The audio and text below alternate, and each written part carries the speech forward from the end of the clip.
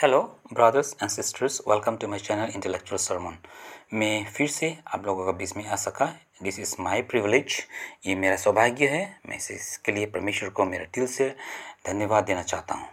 अब मैं आशा करता हूँ आप सब लोग ठीक होंगे परमेश्वर का अनुग्रह से।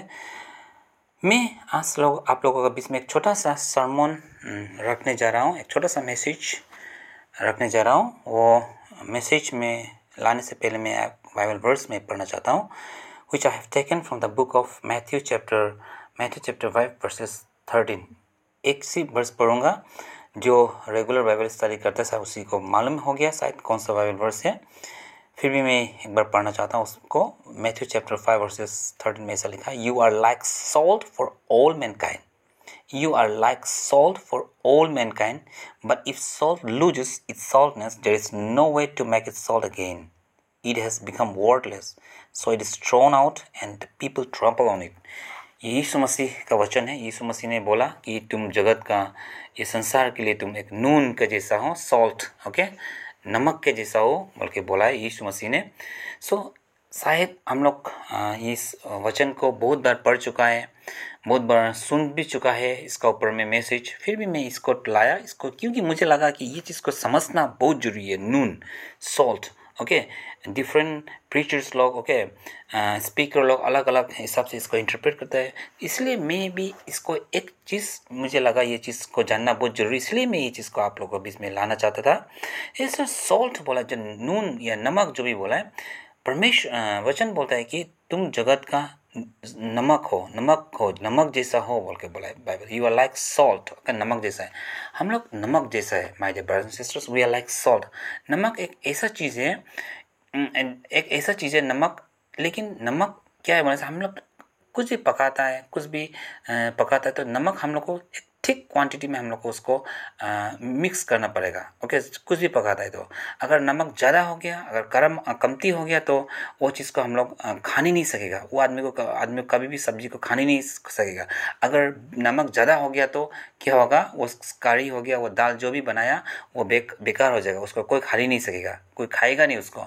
अगर कमती हो जाने से भी उसमें टेस्टलेस होगा। ओके, सो नमक एक ठीक क्वांटिटी में हम लोग को ऐड करना पड़ेगा, हम लोग को मिक्स करना पड़ेगा, क्योंकि परमेश्वर का वचन बोलता है कि हम लोग नमक है। सो हम लोग भी एक ठीक क्वांटिटी में ऐड होना पड़ेगा।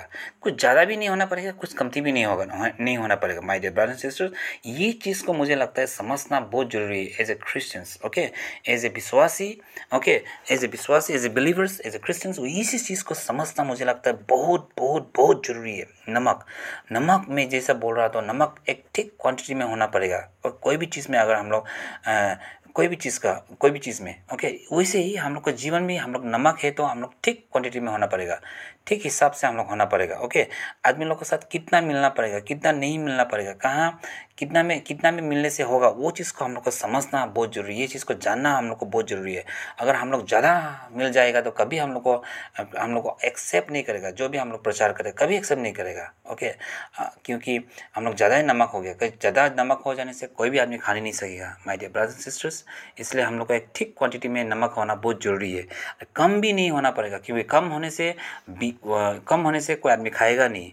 So my dear brothers and sisters, इस चीज़ को समझना for all the Christians, for all the believers is much much much important. इसी चीज़ को समझना बहुत जरूरी है कि हम लोग नमक तो है, नमक कितना में होना पड़ेगा, कितना नहीं होना पड़ेगा।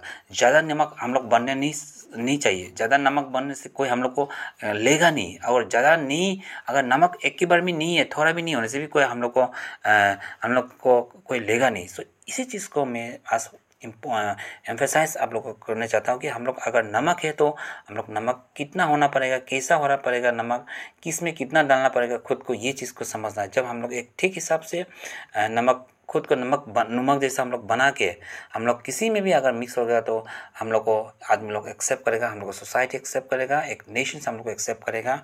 प्लस हम लोग को एक्सेप्ट किया, उसका मतलब क्या है, मैंने से यीशु मसीह को एक्सेप्ट किया। इसी चीज़ को समझना मुझे लगता है हम लोग बहुत ज़रूरी है। इसलिए मैं ये चीज़ आप लोगों के बीच में ला सका।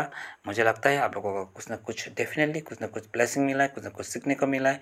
And may God bless you my dear brothers and sisters, amen.